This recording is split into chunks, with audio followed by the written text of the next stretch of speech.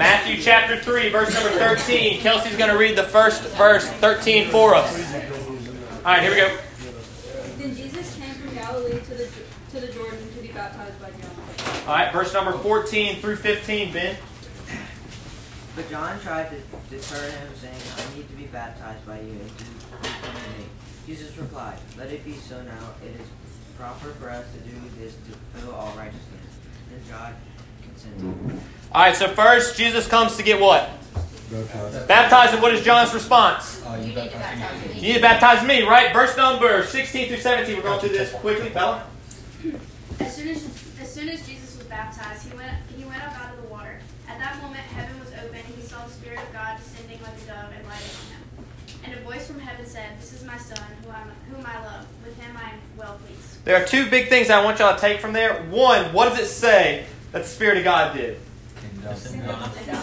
It descended down upon him like a dove, right? And there was something else that happened in verse number 17. What is it? Something that's different, a little odd. That God spoke and said what? This is my Son, whom I love. This is my Son, whom I love. Do you guys know any other instance in the Bible where God verbally spoke and everyone heard when talking to Jesus? The only other time was when Jesus was being transfigured up. So this is very important. This is like initiating, right? It's like saying the Spirit's with you, right? This is my Son. I love you, right? So now we're going to go to chapter 4. We had to build that up to get to chapter 4. Verse number 1, this is where we're going to mainly stay at. Kate, what you got? Then Jesus was led by the Spirit. Whoa, I like that. We got to stop right there. So then Jesus led by what? The Spirit. The Spirit.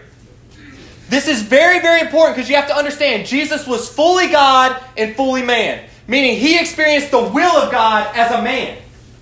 He came to this earth. He could have came in all of his glory, but he said, no, I'm going to come as a servant. So he experienced the will of God as a man would. He's the only person in history that followed God's will his whole life. As a Christian, your job, your goal should be in God's will your whole life. Right? So now we get to see something. Jesus being led by what? Spirit. This is great, right? He's being led by the Spirit, meaning even Jesus did what?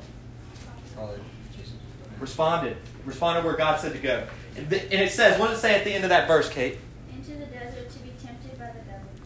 This is interesting, right? Because the Spirit doesn't lead him into prosperity, doesn't lead him into a group where he's going to be loved, doesn't lead him to the temple where he can go preach. Where does the Spirit first lead him after he was spoken to by God Almighty in a verbal voice?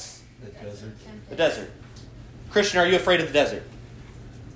Are you afraid of the wilderness? Because here the Spirit led him to the wilderness. Right? How many of y'all, if you have a pinnacle moment with God, and it was a huge emotional moment, and then all of a sudden, you expect your life to get a little bit better. And all of a sudden you get frustrated when the next day, it's like your friend group's a little bit harder. Or you're having trouble with your significant other. Or all of a sudden, you don't like youth as much. But about 3 weeks ago, you loved it. Right? Here, where does the Spirit lead them? Desert. Verse number 2. Nate, take us away. After fasting 40 days and 40 nights, he was hungry. Wow. So now we get to see something. Into the wilderness. Now, which is amazing, right? Because we've been studying Exodus a little bit. The Israelites were led where? Into the wilderness. Now, when the Israelites were in the wilderness, what did they do a lot? A lot of complaining, right? A lot of complaining. Jesus goes to the wilderness, and what does he do? For how long? 40 days and 40 nights. 40 days and 40 nights. We're not talking about something that's very easy, right? How long did the Israelites stay in the wilderness? 40 years. What Jesus is doing right here, he is showing, he's actually playing back to Israel saying, you should have been following God's will in the wilderness. It's really, really cool. The next verse is going to tie some great things together. Verse number 3. Take us away, Amelia. The temperature came to him and said, oh wait, that's not the temperature. The tempter came to him and said, if you Whoa, when did the devil come? After he had what? fasted. After. Keep going. If you are the Son of God, tell these stones to become bread. So, really quick, the first thing that the devil, the tempter, comes up to Jesus to do, what does he ask him to do? Turn the rock into a Now, why would he ask him that? He knew he didn't eat for 40 days and 40 nights. So when did the devil attack? When he seemed to be weak. I got the Israelites to complain when they were hungry. Jesus, it's been 40 days and 40 nights. I know you're hungry. Use your power to change these stones into bread. Right? That's the first thing he says. Now here we go. Verse number 4 says what? What does it take away, Cole? And he answered and said, It is written, man shall not live on bread alone, but on every word that proceeds out of the mouth of God. This is very important. We said because Jesus followed God's will his whole life. So the responses he has to temptation, hey, you should be tempted, right? Your daily life, you're being tempted. So if you know how Jesus, who was in God's will, handled temptation, and he has created the blueprint, he has created the design, when you fall through temptation, it is not God's fault. What does Jesus' response say? Scripture. Scripture. Do you know Scripture? Do you think about Scripture? When you're being tempted, do you quote Scripture? Next verse, verse number 5. Savannah? Then the devil took him to the holy city and had him stand on the highest point of the temple. Now, it escalates. I'm just going to let y'all know. So it escalates here. Now, what does the devil do here now? He takes him where? Top of a building. He takes him to the top of a building, right? And top of where? What does it say? The temple. The temple. In the holy city. In the holy city. And what does he do? Verse number 6. Sorry, I'm just getting excited here. I'm telling y'all. Cale, verse number 6. If you are the Son of God, he said, throw yourself down. Whoa, so what does he start off? If you're what? The Son of God. If you're the Son of God, what does he ask him to do? Throw yourself down. Throw himself down, which is strange, right? Why would the devil tell him to do something like that? To test God. To test God. Now, what does it say at the end of the verse, Cale? For it is written, He will command His angels concerning you, and they will lift you up in their hands, so that you will not strike your foot against a stone. Do you know what's interesting? In verse number 6, what does the devil actually do? He quotes Scripture, and what he does is he lays out this scenario in such a way that it's what? Not as bad. Right? What he does is he picks on maybe one characteristic of God. One element, right? A lot of times whenever we want things in life, we say, well, God does want the best for me, right? And he does, but that doesn't mean sin. You see what I'm talking about here? So now it's interesting. What did the devil actually try to get Jesus to do here? To do what? Test God. Hey, the Israelites, their faith was weak and frail. They kept asking for a sign. How many times do you struggle with your faith with God? And all of a sudden you're like, God, if it's in your will, please do this so I know. Or tomorrow, can you please do this so I know? Right? Or some of us have the method of, you know what? I'm just going to walk aimlessly through life until God closes the door. And then I know that's not the right way to go. And I'm going to keep going until He closes the door. I have heard that from Christians saying that's how we should handle our life. No, your steps should be deliberate in God's will. You're not aimlessly walking for a door to close. Your faith is weak. How do you not know where the Father's leading you? You see what's happening here? So here the devil's actually trying to test his faith to see if it's weak and frail. Verse number 7. Cammy? Jesus answered him, It is also written, Do not put the Lord your God to the test. Alright, so don't put the Lord your God to the test. How many of y'all put God to the test? How many of y'all say you're a Christian and live in sin and then pray God to bless you?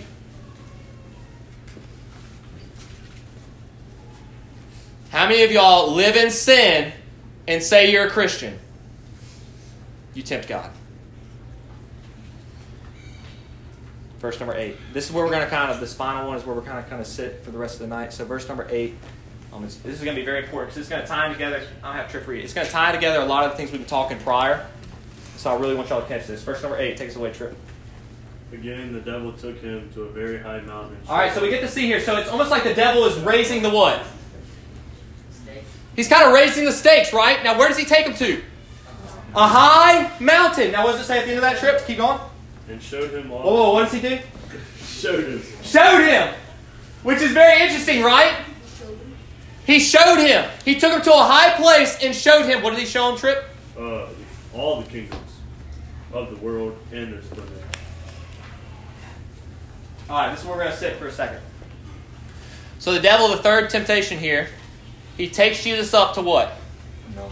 A high mountain. You don't want to miss this. And what is the first thing that the devil does? Before he even gets to what the promise is going to be, to even he gets whatever the temptation might give you, what does he do first? Show you what you can have. He shows. Tempts him. With his what?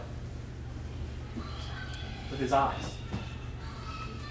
It was Eve in the garden that said, you know what? The fruit is good to eat. I see that, Satan. I'm going to eat it. It was David on the balcony that saw Bathsheba bathing and said, you know what? I want it. It was Lot who said, I want the better land. I see it. I want it. The devil says, I have gotten everyone else when I get their eyes involved.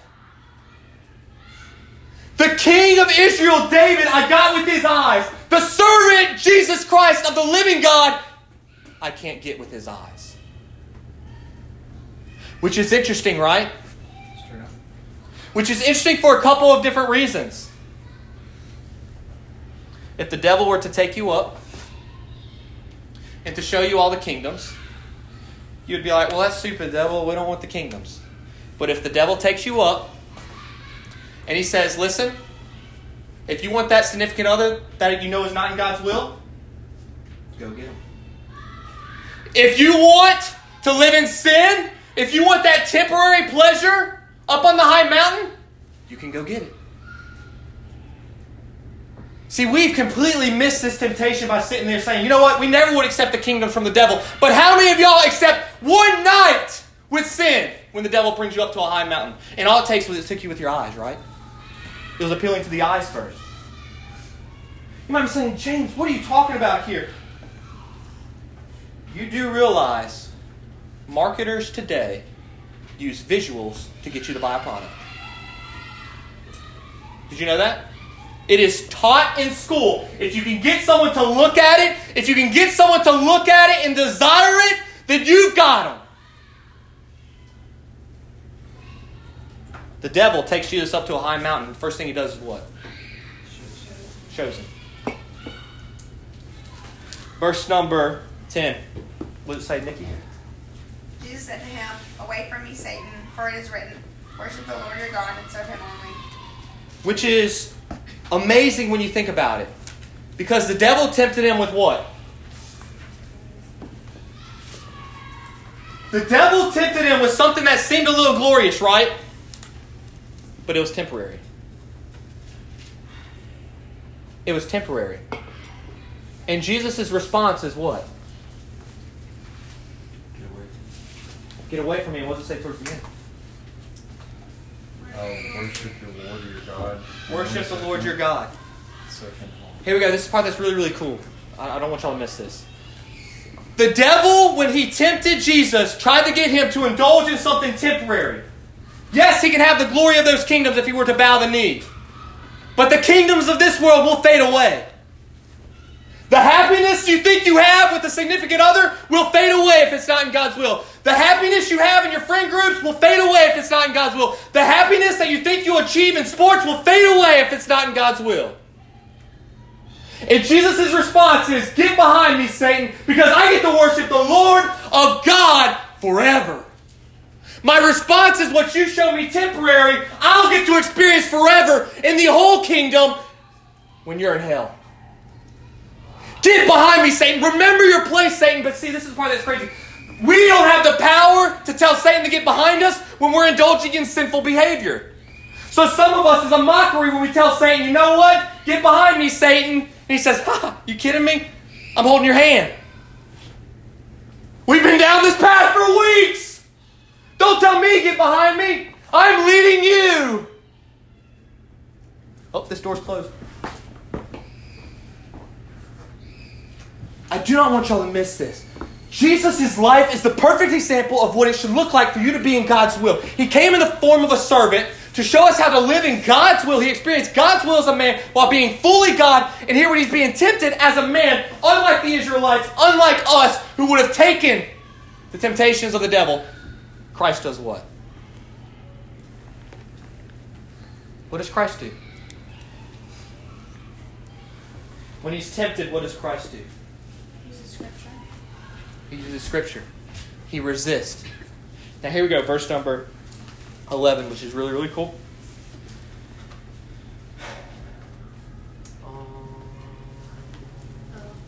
Bella, thank you so much. Then the devil left him. Wow. I had to do it to you, Bella. I had to do it to you. We don't have many verses, I promise. We're close to being done. Isn't this amazing? And the devil did what? When you view your walk with God, if today seems like you're in His will, and then tomorrow it looks like you're being led by the devil, and then the next day it seems like you're being led by God, and then the next day it seems like it's being led by the devil, and it's flip-flop back and forth, can I tell you the devil was leading you the whole time?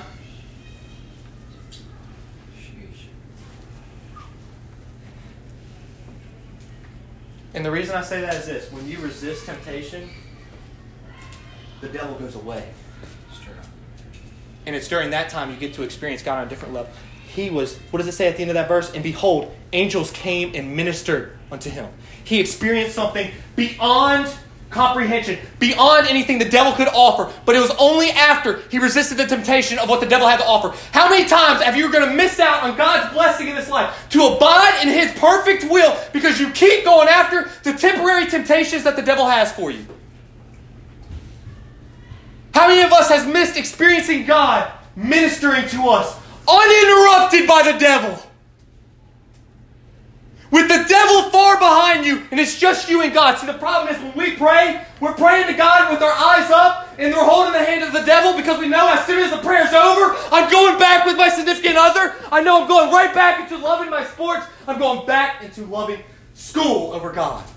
I'm going back into loving the things that this world has to offer over God. I love money, God, but I'm going to pray to you tonight to forgive my sins. But tomorrow I'm chasing money. You see the issues?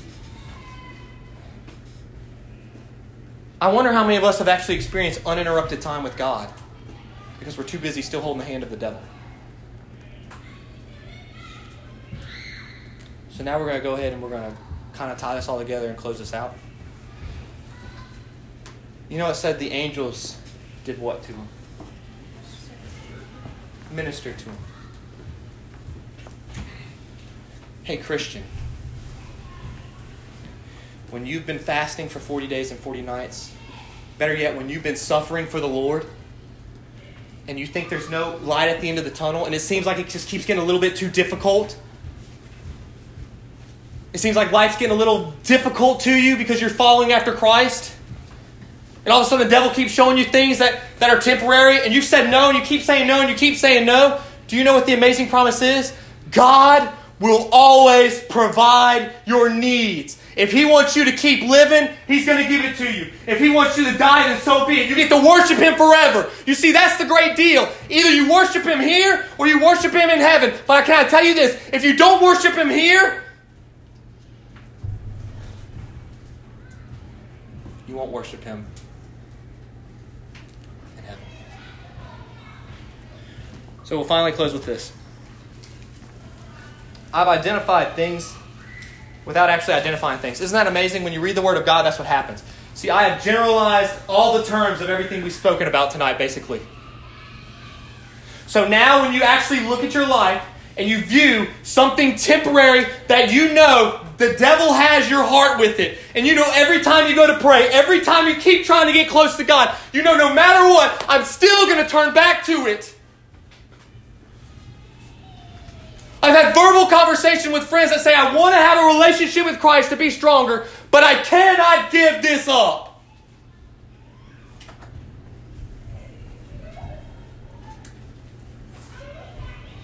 Have you ever had uninterrupted time with God? Right? Or is your time spent with God on your knees, praying to Him, while the devil's holding your hand? It says when temptation came and he resisted it, the devil fled him, right? So if your life involves sinful activities, you're not in God's will. We'll close there. Is that good?